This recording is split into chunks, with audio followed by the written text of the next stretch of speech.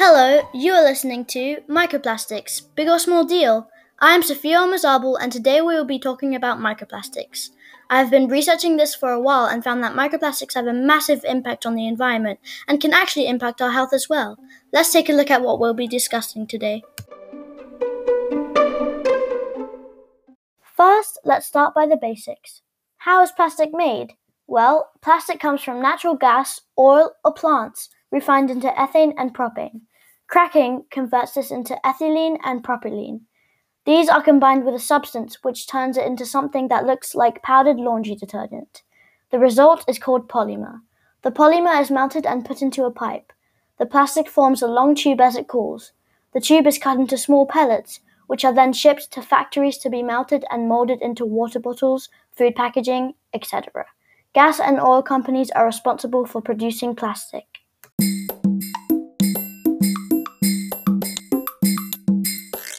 Now that we know how plastic is made, I'll explain what microplastics are. First of all, it is important to know that plastic is not biodegradable, which means it cannot decompose and go back to nature. Did you know that it takes about 450 to 1,000 years for plastic to degrade completely? That means that all the plastic that has ever been produced is still with us. So what are microplastics? Microplastics are little pieces of plastic that are about 5 millimeters long, or in other words, about the size of an ant, which means they could literally be anywhere, and they are. Microplastics are airborne, meaning they can travel through the atmosphere. They are also in the oceans, in water we drink, the food we eat, the fibers in our shirts, and even the dust on the surface of things. Let's break those down.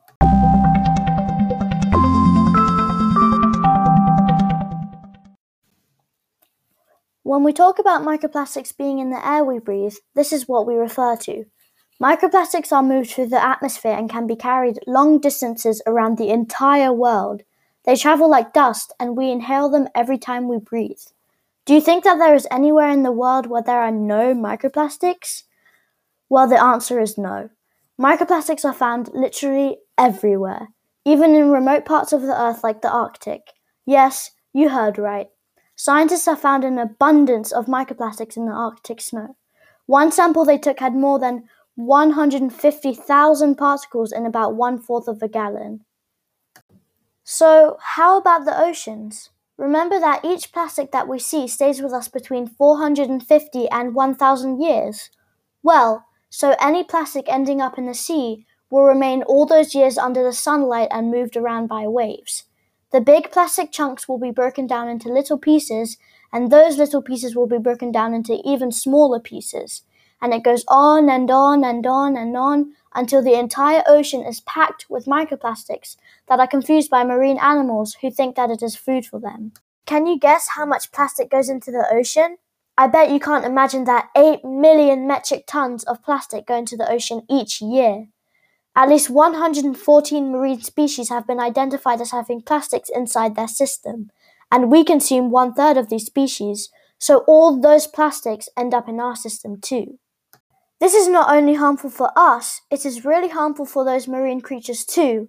They think that they are full when they eat plastics, but in reality they are not eating anything that is nutritious, so they starve to death. Sometimes plastics perforate their digestive system and cause wounds that make them die too. And this problem not only affects the marine life, but also the birds who feed themselves with fish. Studies in birds have found that ingesting plastic disrupts iron absorption, stresses the liver, and reshapes parts of the small intestine of these creatures.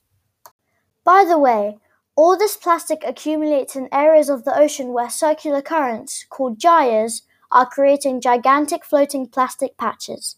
There are 5 giant plastic patches in the world: North Pacific, South Pacific, North Atlantic, South Atlantic, and Indian Ocean. What happens with the water we consume? If you think that microplastics are only in the seas and oceans, you are mistaken. Microplastics are also in the tap water that we consume. It has been found in 95% of tap water in the US. And if you think it is safer to drink bottled water, you are wrong again. There is twice as much plastic in bottled water than in tap water. Between the water we drink and the food we eat, we consume an estimate of 12 plastic particles per hour. So, with all the plastic that we consume, what is the impact on our health? Although there has been quite some research done, there is not a clear conclusion yet, just theories that haven't been proved, although I think we are close to reaching a conclusion. Plastic contains toxic chemicals, and scientists suspect that, due to the small size of microplastics, these can enter our bloodstream, lymphatic systems, and livers, where they release these chemicals.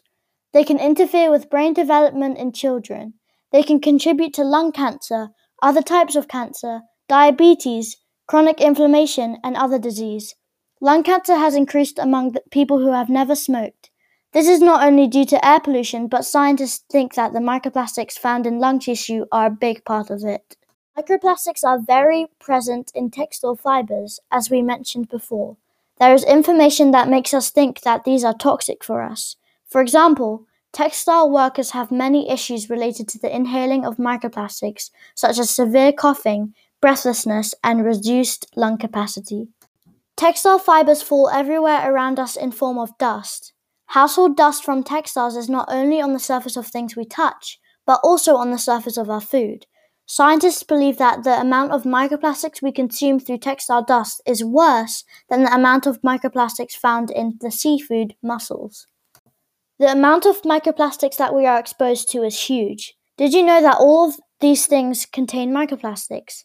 The microbeads found in toothpaste, shower gels or face wash, tires, tennis balls, laundry and dishwasher tablets, cigarette butts, the glitter that children play with, wet wipes for babies, tea bags, paint, the takeaway cups and containers from your favorite restaurant, and many more.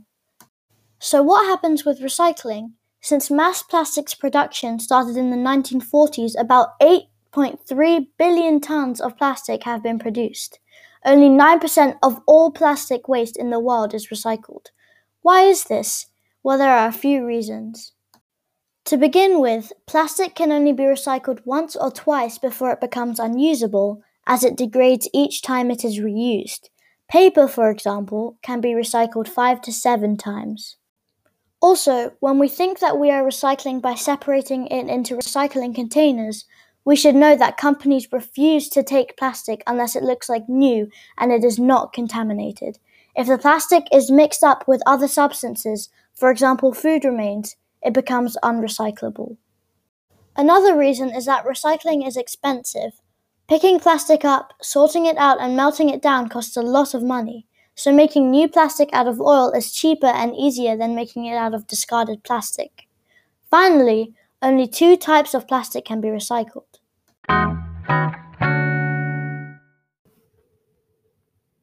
So what do you think that little 3-arrow sign with a code number in your plastic containers means?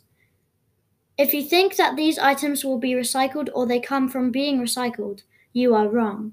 The arrow sign is a system that was created by the gas and oil industry to tell the recycling companies what type of resin can be found in each item. It doesn't mean that those items are going to be recycled. In fact, only 9% of all plastic ever created has been recycled, and only codes 1 and 2 can actually be recycled. It's a myth and a marketing tool for gas and oil companies to earn more money. Oil and gas companies have been misleading people and making them believe that plastic can be recycled. Because people think that plastic can be recycled, they keep on buying plastic containers, bottles, and plastic products. They feel like they are taking care of the environment when this is simply not true. So as a summary, all the billions of tons of plastics that have ever been produced continue to stay to this day among us. They are in the landfills, the seas and oceans, the air that we breathe, the food we consume, the water that we drink, the clothes that we wear, and in thousands of products that we use daily. And only 8% of all is recycled. Think about it, only 8%. And we keep producing more and more and more plastic. There is not an easy solution for this, especially when the powerful oil and gas companies have a big interest to keep producing plastic and governments do little about it.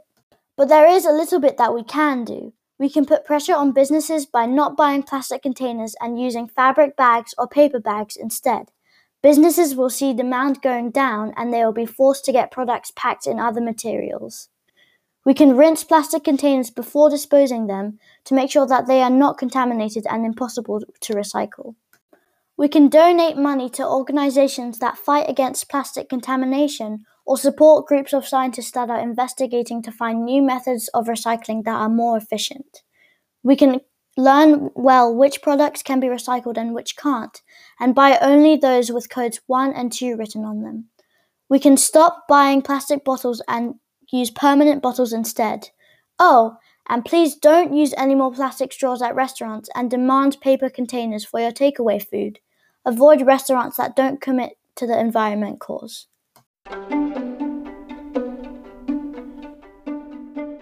And this has been our podcast today.